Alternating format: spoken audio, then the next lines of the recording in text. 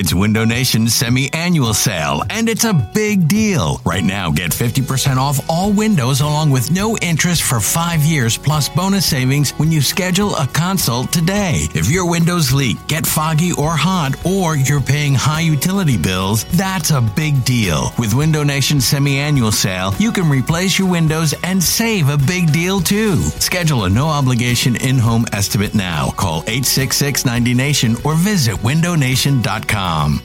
eBay Motors is here for the ride. Remember when you first saw the potential? And then through some elbow grease, fresh installs, and a whole lot of love, you transformed 100,000 miles and a body full of rust into a drive that's all your own. Look to your left. Look to your right. It's official. No one's got a ride like this. There's nothing else that sounds like, feels like, or looks like the set of wheels in your garage. With over 122 million parts, you can make sure your number one ride or die stays running smoothly, so there's no limit to how far you can take it. Brake kits, turbochargers, engines, exhaust kits, roof racks, LED headlights, bumpers, whatever your baby needs, eBay Motors has it. And with eBay Guaranteed Fit, it's guaranteed to fit your ride the first time, every time, or your money back. Plus at these prices, well, you're burning rubber, not cash. Keep your ride or die alive at ebaymotors.com. Eligible items only. Exclusions apply. You could spend the weekend doing the same old whatever, or you could conquer the weekend in the all-new Hyundai Santa Fe. Visit HyundaiUSA.com for more details. Hyundai, there's joy in every journey. You're listening to BGN Radio. Thrown out to the far side of the bubble screen, and running in for the touchdown is Jeremy Maclin. Right here on BleedingGreenNation.com. Fueled by Duncan Philly. And part of the Liberty Broadcast Network. There's something in your heart, and this in your eyes is the fire inside of you. Let it burn, you don't say goodbye. Oh, what's going on, Bleeding Green Nation? We have gone old school for episode number 83. We have editor-in-chief of BleedingGreenNation.com and associate editor, and myself, the original crew who started this thing, all here. Brandon Lee Gouton, Mike Kay, myself, John Barchard, all hanging out. We also have a couple of guests joining us once again as Mike Kay is hard at work trying to pull all these prospective NFL players for us. We'll be talking to William & Mary's wide receiver. Trey McBride had made some noise in the East-West Shrine game, and we'll be asking him about that in his draft process. Also, once again, pulling from the University of Minnesota, Mr. David Cobb, running back. We'll be talking to him as well. But BLG, let's get into this thing first. Brandon Graham wants $20 million guaranteed and is looking for, some contract numbers around $30 million for 4 years.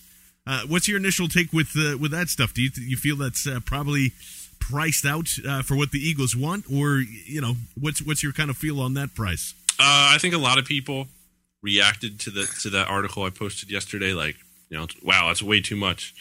Then some other people were like, you got to give it to him. So I think the reaction's pretty split. I kind of feel on the fence too. I think you look at that, and obviously that's a lot. He only had 5.5 sacks and limited playing time last year. But at the same time, maybe this is a guy who you trust to give that money to, and you project him into a full-time role, and you think he can be a better player. It's just really tough because if they don't re-sign him, then there's an obvious need at that position. Trent Cole is due nearly $12 million. They're going to have to make a decision on him. If you're losing Brandon Graham, not only are you losing one of your best pass rushers, but I also thought he was pretty strong in run defense last year, which is something the Eagles value highly on defense. And then just from a special team standpoint, that's something that's really not sexy by any means, but he's pretty good on special teams too. You look at some of his blocks on the return units. So if you don't keep him, you're losing a valuable player. But at the same time, it's really just hard to give a guy like that kind of money. And I don't know if Worlitz is going to have the same kind of pull there, and I don't know if he's actually any better than Brandon Graham or going to be cheaper or anything else out there. Mike, when you're looking at this thing, obviously you don't want to have another hole at the pass rushing position. Marcus Smith saying that he's going to try his hardest and kind of shed off this kind of rookie year, but what would you look for if you can't sign Brandon Graham? I mean, you brought up Worlds, and I think that that's an easy match to make just because it's been reported that was a likely match last year. He is better in coverage than Brandon Graham, and I think if you're starting Brandon Graham, you're not putting him on special teams anyway. So while Brandon is right, he has been very good on special teams. I don't think you're losing much there. I think if you can't sign one of these big-name free agents or at least mid-level guys, I mean, this class for pass rushers is actually pretty stacked. There's Derek Morgan from Tennessee, Jabal Sheard from Cleveland. Obviously, you've got Greg Hardy from Carolina, Justin Houston from Kansas City, and then there could be a lot of pass rushers that get cut. You know, Tom Bahali being one of them in Kansas City. So to make Houston work. So I mean, I think your options are out there. I think they'll sign at least mid-level pass rusher, and I view Worlds as a little bit higher than mid-level, but I think that's what you would look for. And then once you sign that guy, you'd cut Cole, and Marcus Smith would take the Brandon Graham role. And we don't want to waste any time as he's on the line right now. Definitely a lot of guys' favorite, another Dan Klossner favorite, I might add, as we welcome in on the Duncan Philly hotline right now from William & Mary, the wide receiver that's making noise, Mr. Trey McBride. Trey, how are you this afternoon? I'm good. Just out here in Florida training up for the Combine. Ah, nice. Excellent. Where in Florida are you training right now? I'm at Exos in Pensacola. Excellent. Beautiful. Well, first and foremost, I know I think there's a lot of interesting guys that come from, smaller schools, and myself have partied once or twice down at William & Mary. What made you select and head down there to start your football career? I wasn't really highly recruited out of high school, and so it was just the best fit out of everything that I had going on for me at that point in time. And I built a bond with the guys that hosted me on my recruiting visit, and I was really close with my recruiting coordinator, the guy who recruited me out of high school. So it seemed like a good fit. So that's where I decided to go play college ball at. So Trey, you were at William & Mary for 4 years. You obviously have a ton of experience. You finished second all time in receptions for the Tribe. What was it like to kind of build your career from the ground up? At a smaller school and being a big fish in a small pond? I mean, it was still, I guess you could say I was a big fish in a small pond. I never really thought of it like that. There's still a lot of good players that I played against in a pretty competitive conference that I came from. And I learned a lot when I got there. I played against several NFL players. I played with several NFL players, and we had a cornerback in the fourth round who helped me get a lot better. We had a safety go this past year who I have to go up against practice every day and just help me define my game. We send guys to the NFL just not in bulk, not in as much bulk as the FBS schools do. But I had some great coaches on my side, and I just got a chance to play under Coach Rogers and really fine-tune my skills. So, every time we got a chance to go up against that big school, my preparation and everything that I learned always shined through on that big stage at the same time. So it was a good experience. Well, and you talked about having played with former players. Are any of them helping you out as you go through this draft process because they've been through it before? Yeah, definitely. I've hit up my good friend of mine, B.W. Webb. He plays for the Pittsburgh Steelers. And, I hit him up anytime I get, nervous or if I have any questions about the process because he went to the Combine also. So I asked him about stuff like that, and I'm asking him about the 40 and, just different things that I'm having to adjust to coming to train here. And so anytime that I just get uncomfortable, I ask him, what his thoughts on it are, and he lets me know, and then everything's good. And, Trey, we heard, obviously there was a lot of praise after you got done playing the East-West Shrine game a couple of weeks ago. And one of the things that we had talked to a few scouts, we had talked to a lot of the media people that were down there, and they had said that, the coaches weren't really interested in kind of showcasing, what a certain guy could do or couldn't do. Mike Singletary, I guess, was part of that criticism as well. Did you find it a little harder to kind of showcase what you could do down there because of any of that? Not really. I guess I can agree that no, they weren't trying to put specific players in specific positions to show a scout that aspect of the game. But I didn't expect that going into it. I mean, there was a system that they had already in place for the players that they had on the team, and so we were just going to mold to that system and then play the game. And I don't think that hurt anything. I mean, we did do one-on-ones for a long time, and we didn't have any restrictions on any routes while doing the one-on-one. So, I mean, anything that in our game that somebody wanted to see, we had the opportunity to show it in one-on-ones at least. So, I mean, it was fine as far as I was concerned. And as far as, you're preparing down for the combine in there, what's your number one goal, I guess, in the combine? Is there something you're specifically working on? Is it, getting that 40 time as fast as possible? What are you concentrated on the most? Yeah, I mean, I've done, I think all my testing at the combine is, is going to be impressive. But, I mean, obviously for a speed guy, or for a skill position guy, the 40 is going to be the most important thing. So I'm worried about it all. I'm training for it all the same. But, yeah, there's a little more emphasis on the 40 because, I got I'm from a small school, so people want to see the speed. So, once I can show the scouts that the speed is there, then I think we'll be in business. You grew up in Georgia. Did you grow up a big Michael Vick fan, a big Atlanta Falcons fan, or were you just, who did you grow up watching? Yeah, I mean, Michael Vick was my favorite player in the NFL. So whatever team he played for, that's the team that I liked, and then I liked him as well. But, I mean, my favorite team was not the Falcons. My favorite team was the Giants. So,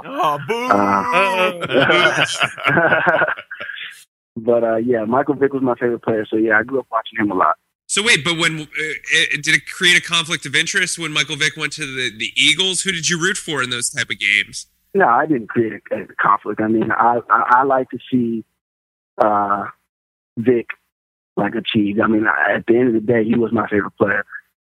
It was just always incredible to watch him play. So, it was just kind of, I don't know, when they went to get together, it was just kind of the love-hate. Like, oh, man, he just did this, but, hey, Giants are here. I don't know. It was tough, but, I mean, I made it work. Yeah, it's kind of how we feel about, at least how I feel about Odell Beckham Jr. right now. So that's going to be another 10 years. Well, I mean, is there anything, I guess, that you think you can do better than anybody else in this wide receiver class? I mean, I haven't studied anybody else's film. I'm not sure what these other guys bring to the table. The only thing that I know is that they played at a bigger school, and so they had that going for them. As far as my game is concerned, I think I have all the tools that any team would want / need. I run good routes. That's what I'm known. I'm known for running good routes. I catch the ball. I can high point the ball. I can make the contested catch. I score touchdowns. I'm fast. There's nothing that those guys have that I don't. And I don't know about their game, and I'm not worried about their game. I'm just worried on what I can control and show for the rest of this off season or this postseason training. Well, Trey, we'll get you out on this one, but you brought up your route running, and that's always been something that's stood out to John and I. I mean, you're a taller wide receiver, but yet you still have really fluid hips, and you're able to, get free. You pretty much did that the entire Shrine game. I just wish people would throw to you a little bit more. But what would you say has gone into, making yourself such a great route runner? A repetition, honestly. I mean, there's not it's a technique thing, and I got a lot of reps. I mean, that's what I am. I'm a rep guy, and after a lot of practice, I just was able to figure out, how to control my body in the routes. I figured out the footing, and I figured out, what worked for me. And so far, it's been a pretty good process as far as getting my routes as good as I can. Now, there's still a lot of improvement to be made, and I'm sure that will come with whatever pro team I wind up on. But as far as training and how I got to run the route that I do now, just repetition and some good coaching. That's about it. Trey McBride, wide receiver from William & Mary, thank you so much for joining us right here on BGN Radio. Continued success, my friend, and we are looking forward to Combine, and if you end up in the Eagles green, I think we'll be okay with that too. All right. Thank you, sir. Appreciate it. Sorry, good thanks to Trey McBride. And just before that, we were talking about free agency and Brandon Graham and all this other stuff. Another guy, BLG, that I don't know. know. There has been some conversations going back and forth between on Bleeding Green and on Twitter and things like that. The more and more I'm thinking about it, Jeremy Maclin getting tagged seems more unlikely each day to me. That $12 million is an awful lot for one guy, especially when you can put good use to that elsewhere. Now, on top of that, a lot of people guessing in the $8 to $10 million range. I don't know if I'm welcoming Jeremy Maclin back at that price, depending on the years and stuff like that. Again, your take on Jeremy Maclin getting in here and getting signed. He'll be back. And end of story. It almost is that simple for me. I think a lot of the kind of idea that he isn't going to be back has been kind of silly. I think people have been like Adam Kaplan went on the radio a couple of weeks ago and he said, it's not a guarantee that he comes back. And, Kaplan is a plugged in guy, so I'm not trying to question him here. But there seems to be this kind of notion of why isn't it done yet? Well, I think that's irrelevant. Like last year, Maclin didn't resign till something like the 28th or the 27th of February is at the end of the month. There's still plenty of time. There's almost a whole month until free agency begins on March 10th. So there's really no rush for it to be done right now. I think it's going to get done. I know some people are oh, well, that's a lot of money, blah, blah, blah. But what do you have at wide receiver if you don't keep him? You have Riley Cooper, who is not good and is not going to be around probably after this year. Josh Huff, I loved Josh Huff's potential, but he's a rookie, made a lot of mistakes, kind of really hard to count on that. Jordan Matthews they seem intent on keeping him in the slot only. So you almost have to keep him. I just look at the roster now and what they have or what they don't have, and I think his value here is just worth it. I think Jeremy Maclin is not only a good player, but I think he's a guy the team likes. He likes being here. I just see it getting done. I really don't see how he's not going to be back. No, I agree. I think that it's just a matter of time. And, to Brandon's point, what's the point in rushing? You have all this time. If you're Maclin, why rush into it? You're not going to get an injury unless you get an injury walking down the street. You really have nothing to lose by waiting. Also, with the Eagles, they have other fish to fry. They're scouting. They're doing other things. They're still making coaching, front office and coaching hires, throughout the last couple of weeks.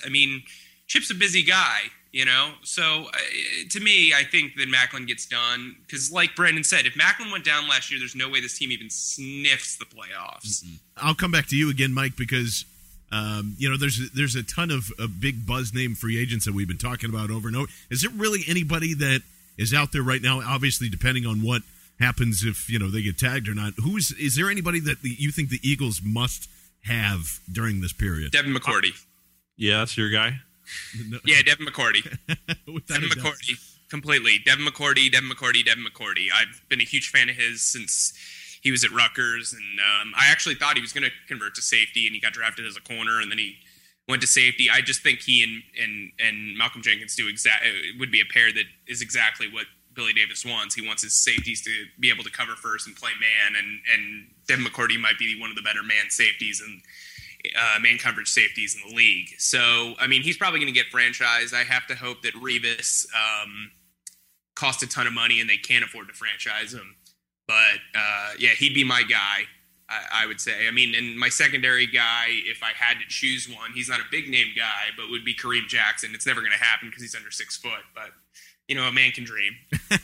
Well, and I don't know. And Brandon, I'll ask this. Look, I know Antonio Cromartie is old. And he's not, maybe he's lost a step or two.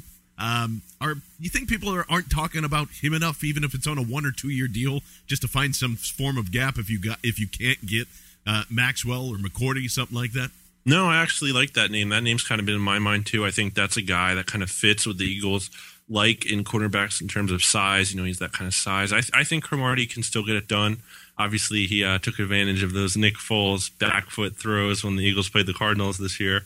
I don't know if he fits from a quote unquote culture standpoint. I don't know him personally enough to really know from that standpoint. But as far as guys the Eagles must sign, I really don't have anyone in mind in terms of preference. But I think Byron Maxwell is going to be a huge target if there's just he's long, he's tall. That's what they like in their cornerbacks.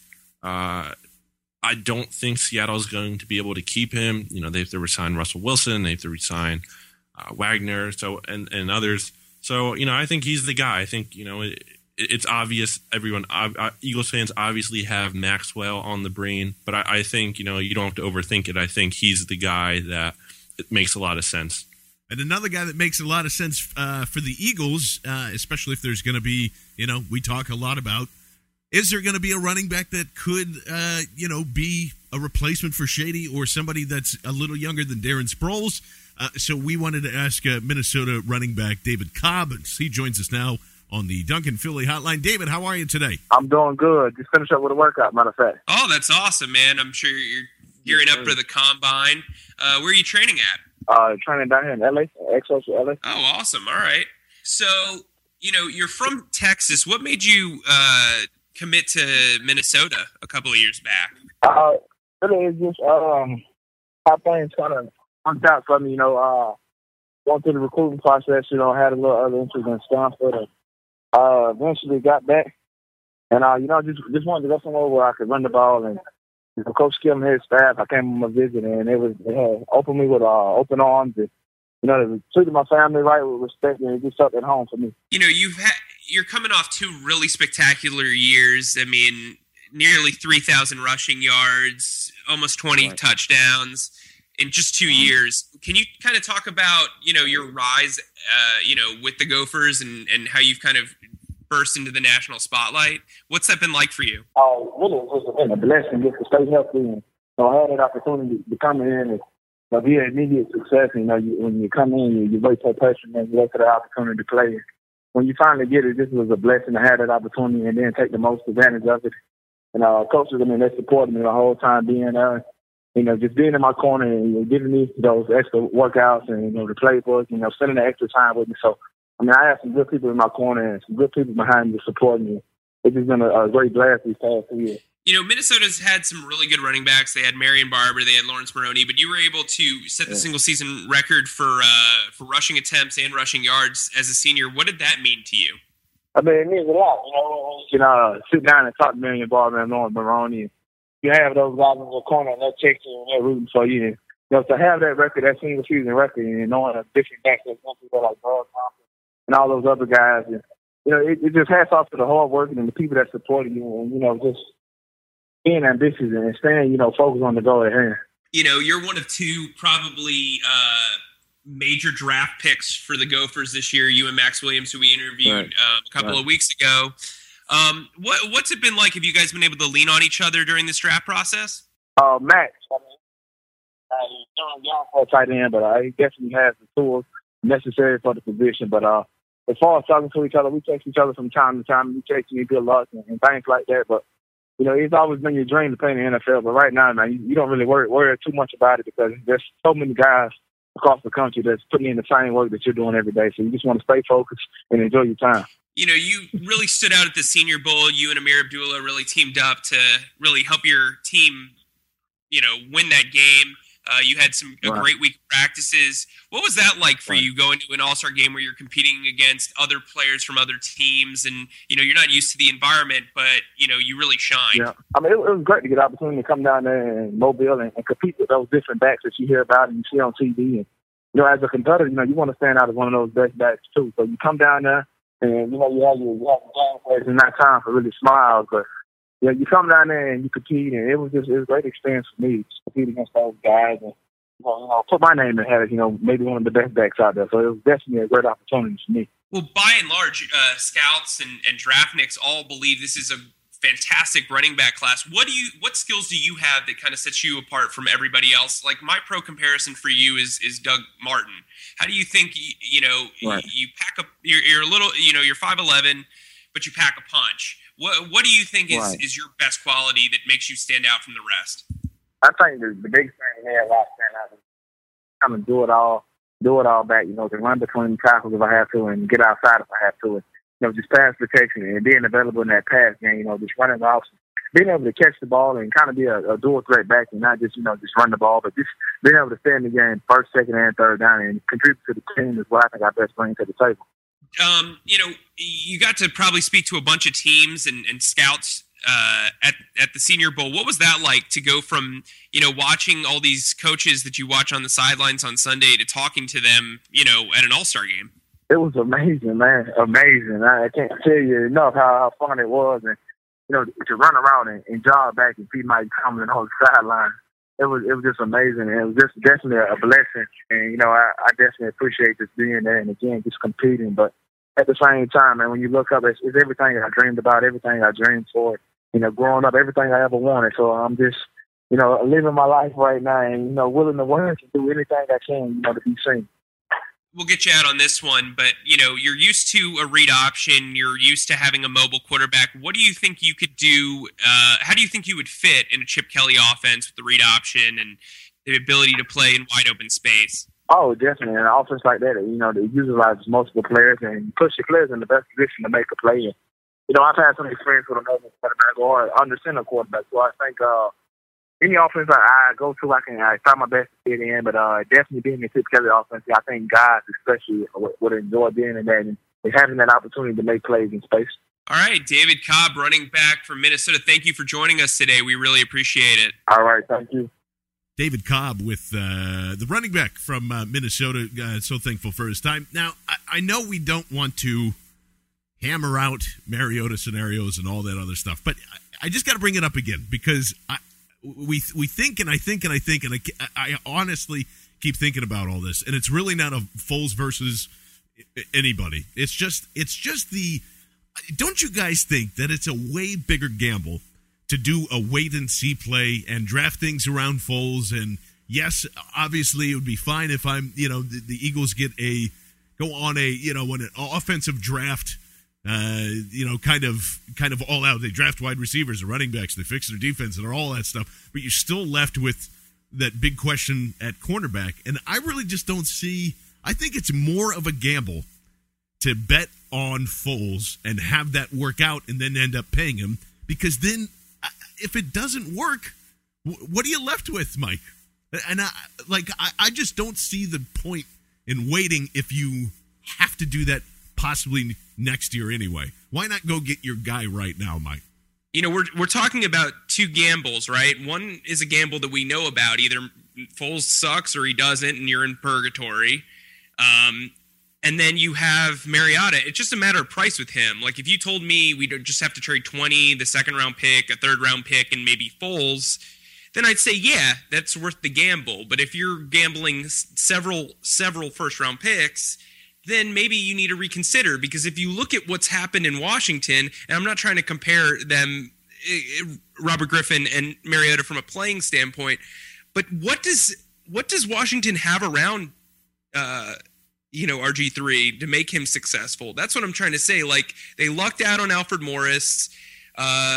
Garcon disappeared last year. Yeah, Deshaun was good last year, but what did that lead to? I mean, they don't have a tight end because Jordan Reed's, injured all the time. It's just, that's a concern of mine. If you have the quarterback and you let him take beatings David Carr style because he doesn't have guys around him, or you can't replace Hermans, you can't replace Evan Mathis, Jason Peters is eventually going to retire, then what was the point of all that? So that's my point. And again, I think every year that you're not winning with Chip Kelly, you're wasting a year there. So that's just my take. Sure. Brandon, you have what's your kind of, I know we have it all the time, but I just don't see how you can do that in one draft anyway. I don't know how you can find a replacement for Peters, for Hermans, for all this other stuff in one draft. So, I respect Mike's opinion that it comes down to price and all that stuff, but I don't know. How do you come out on this? Do you think it's more of a gamble to wait and see, or to, do the deal? I think that's a good point that you brought up on Twitter about Foles. I think, a lot of people are just like, stick with Foles, and okay, and you could do that, and that might be their only option, but you do that, and he doesn't pan out, like you said.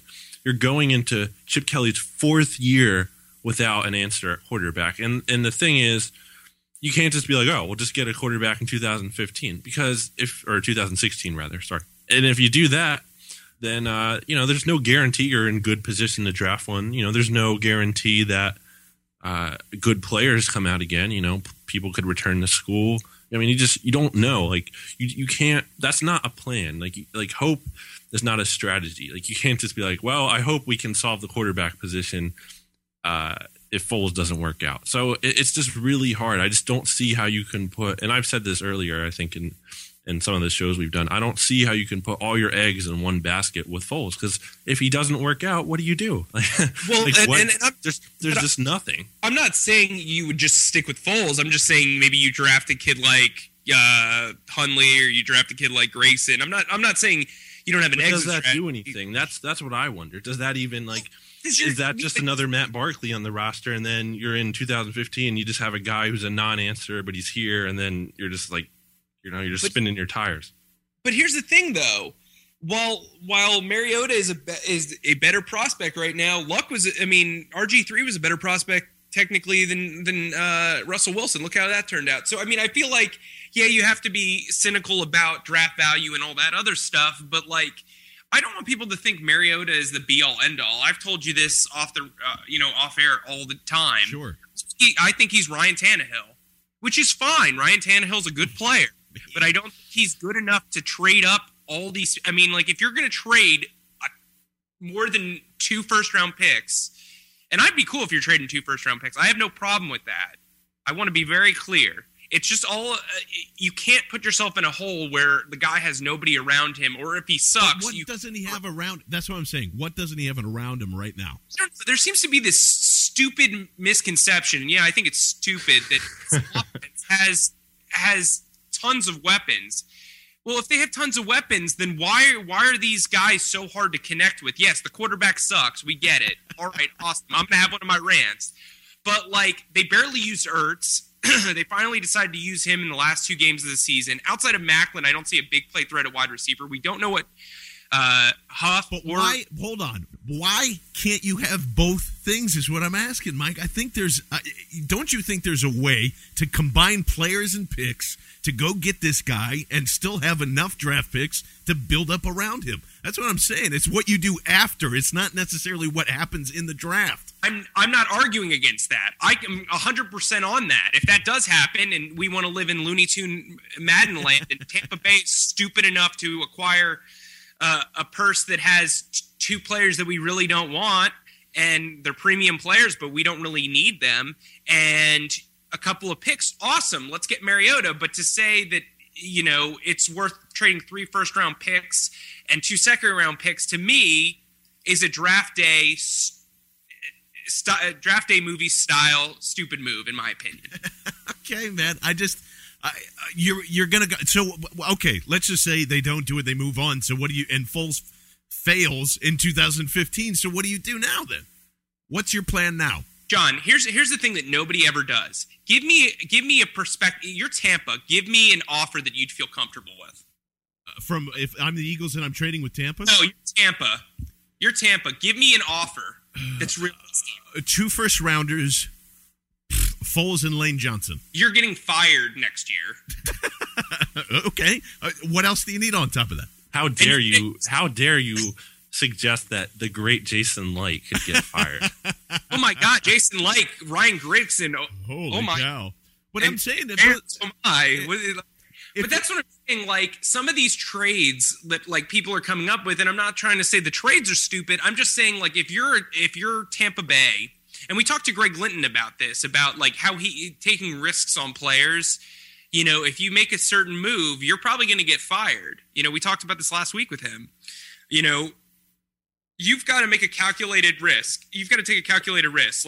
If anybody complains about, Atlanta trading up to get Julio Jones, they're idiots, because would you rather have Phil Taylor right now or Julio Jones? Yeah, exactly. And I feel like I'm rambling, but could be the sickness. But I don't think it's about Chip getting. I agree with you, Mike.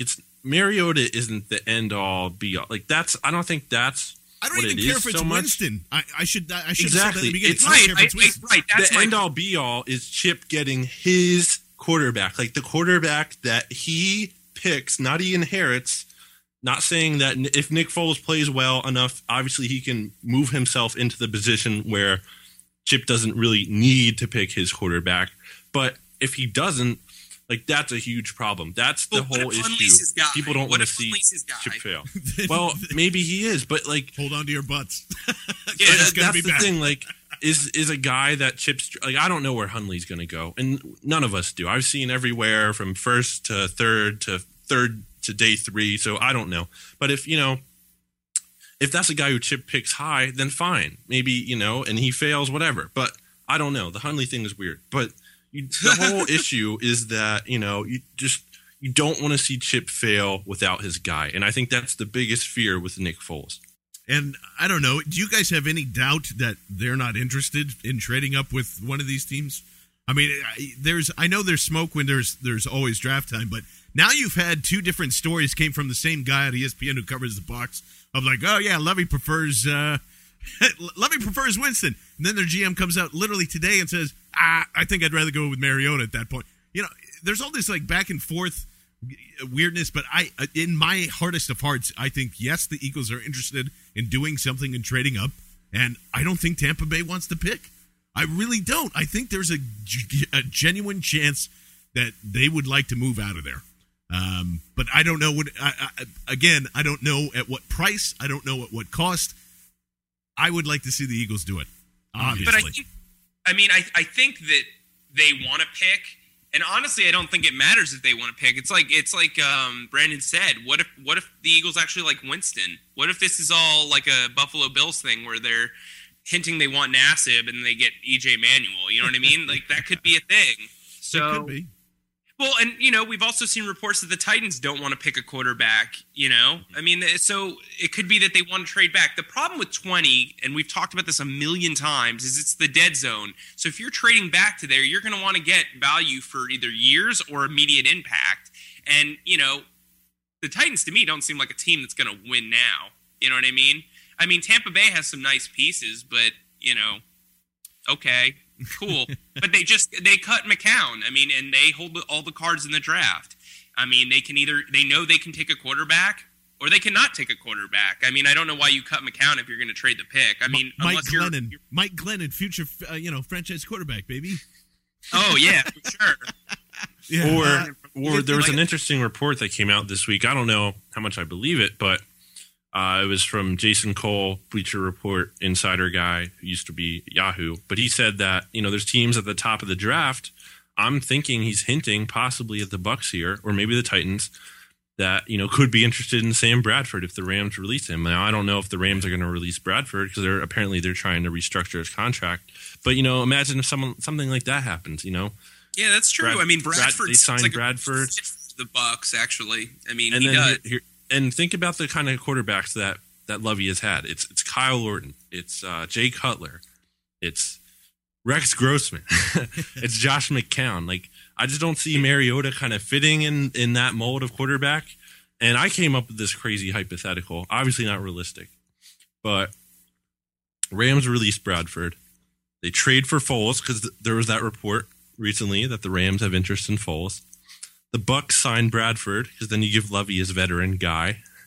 The Eagles use the picks they get from St. Louis to trade up for Mariota. Boom.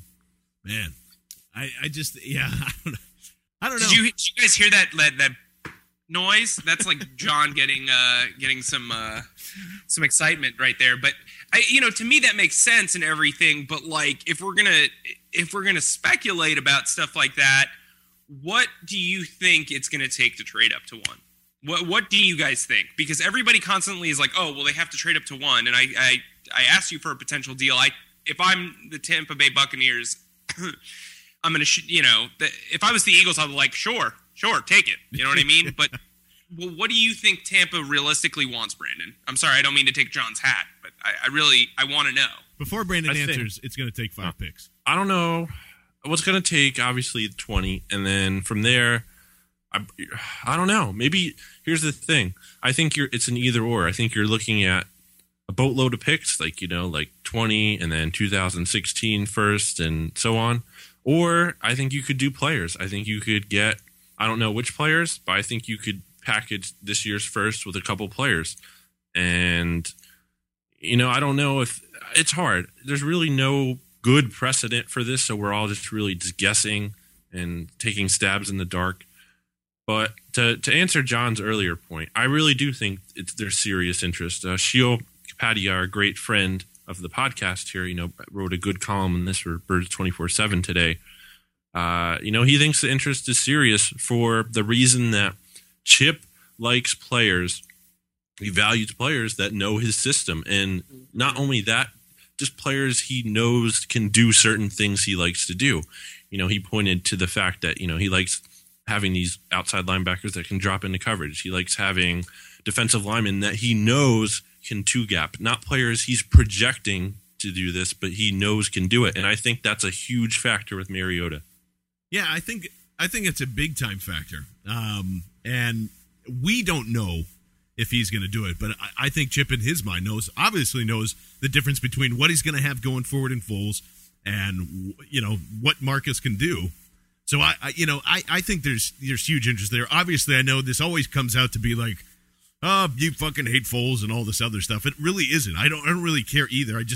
I think there is, you have to have a plan. And I'm telling you, if you go the fourth round, if you go the Blake Sims route, yeah, I'll be kind of pumped, whatever, but it'll I don't know. No, I won't. It's just so silly. Like, you can't. I look at next year's crops, and it always can change on a dime of quarterbacks. In 2016, you're going to be stuck in the same spot. 8 wins, 10 wins, whatever it is, you're still going to have to eventually go get there. I say you go with the guy that you know, and I'm talking to Chip, and just go get him. But one mystery that we can start to solve as well is our old friend Trev jumps in now, along with Matt Daring, as we give you the sneak preview to the very popular podcast of Serial Season 2. For NPR, I'm Ira Glass. This week on Serial, we're going to go back to the weeks leading up to April 22nd, 2010, which is, for those who don't know, the NFL Draft. For this season of Serial, we're going to focus on one team in particular, the Philadelphia Eagles. More on that later, I promise. Right now, I want to talk about 8 weeks before that draft, at the start of free agency. In the early hours of free agency 2009, the Denver Broncos made a splash in signing longtime Eagle Brian Dawkins. Here's Josh McDaniels on why he did that and what he saw in Brian. He's terribly respectful of his family and the organization that he comes from, and he wants to come to a place that he can win and that wants him as much as he wants them. And how did Brian feel about all of this? Well, his friends weren't surprised to hear him say this. Wow. This is an absolute blessing. I'm a blessed man. You guys will, here in Denver, will get used to me saying that. I am a blessed man. Here's where the story gets a little bit more complicated. Fans were less happy to hear him say this. I was not just a want for them. They felt more like a necessity for me to be here, and that's something that every player wants to feel from an organization. So the question we're left with, and this is where perhaps the investigation really begins, what happened to a franchise icon that made him feel so unwelcome in his hometown? And what did the fans who love him so much do in his absence? How do you fill the hole a legend leaves? And what happens if you get it wrong? From WBEZ Chicago and NPR Public Radio, this is Serial. This is a prepaid downlink call from a member of the Seattle Seahawks.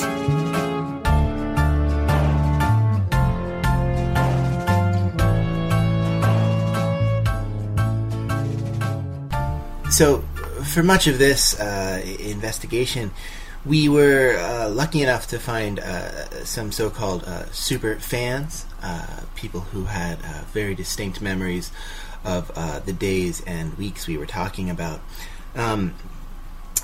We were able to speak with Sean Young, who asked that we not show his face.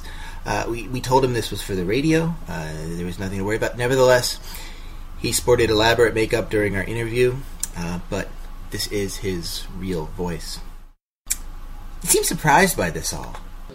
But there was 3 things that were not supposed to happen, that we knew were going to happen for the rest of our lives. And it was going to be death, taxes, and Brian Dawkins was going to be a Philadelphia Eagle. And one of them isn't going to be. But isn't the business of an NFL team, and correct me if I'm wrong, the business of moving forward, of winning games? So what would you have them do? Do the right thing. Get some talent into this team. Give McNabb, if he's going to be here, the help he needs.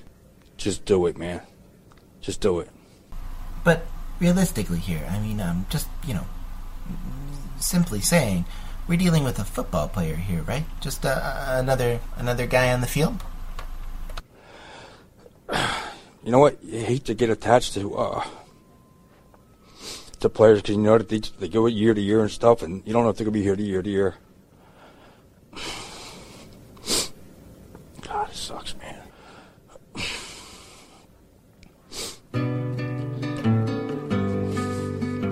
It wasn't just a football player, man.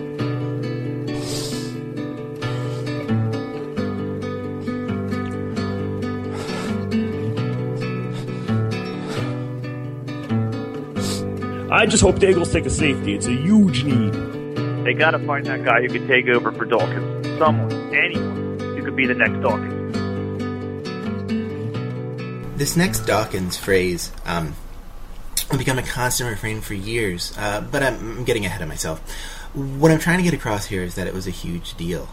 And while I was researching this, one name kept coming up over and over again. And not just on the blogs. This wasn't just some fringe movement. It was everywhere. It was all over the media.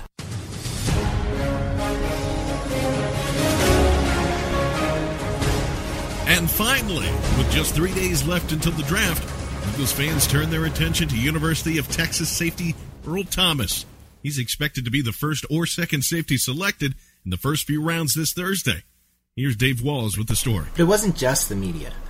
The fans were creating a buzz. It was growing. They were trying to make their voices heard. Earl Thomas. Earl Thomas. Earl Thomas. Earl Thomas. Earl Thomas. Earl Thomas. Earl Thomas. Earl Thomas. And as with any movement from the ground and up, people got invested in this. They wanted to see this come out their way. And ultimately, it didn't. Next week on Serial. With the 13th pick in the 2010 NFL Draft, the Philadelphia Eagles select Brandon Graham, defensive end, Michigan.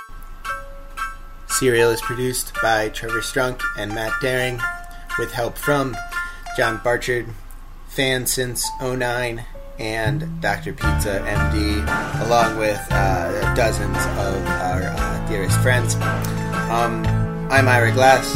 You can find more of Serial at bleedinggreennation.com and at BGN Radio, underscore between those two on Twitter. Thanks very much to all of our sponsors and to all of the Eagles fans worldwide who are willing to talk to us. And from WBEZ Radio in Chicago, this has been Serial.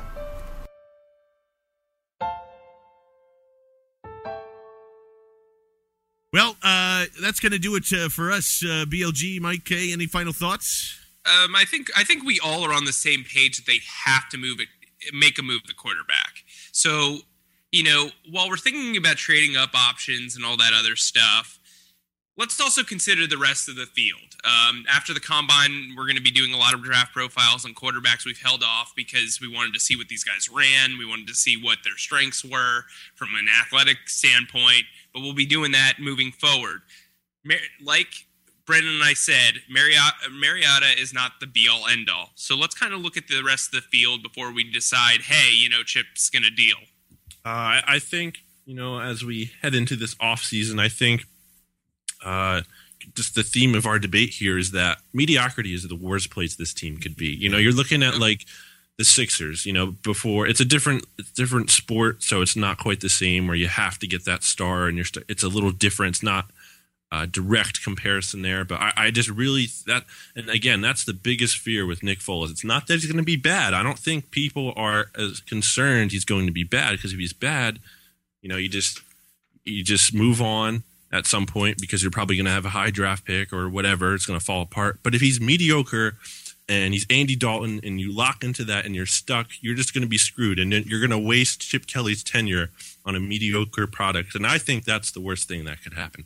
It's a step back, but it's a necessary step back. It's not going to be instant, and it's not going to be right away. And I need people to understand that. Marcus Mariota comes in here, it's not going to be everything's fixed. It's a half step back. I don't think it's a full step back. It's a half step back. Go get your guy. Let's do this thing. Let's have some fun, man. That's all I got to say. So for BLG, for Mike K, for myself, John Barchard, we thank you so much for listening to episode number 83 right here on BleedingGreenNation.com and LibertyBroadcast.co. You've been listening to BGN Radio right here on BleedingGreenNation.com. Fueled by Duncan Philly and part of the Liberty Broadcast Network.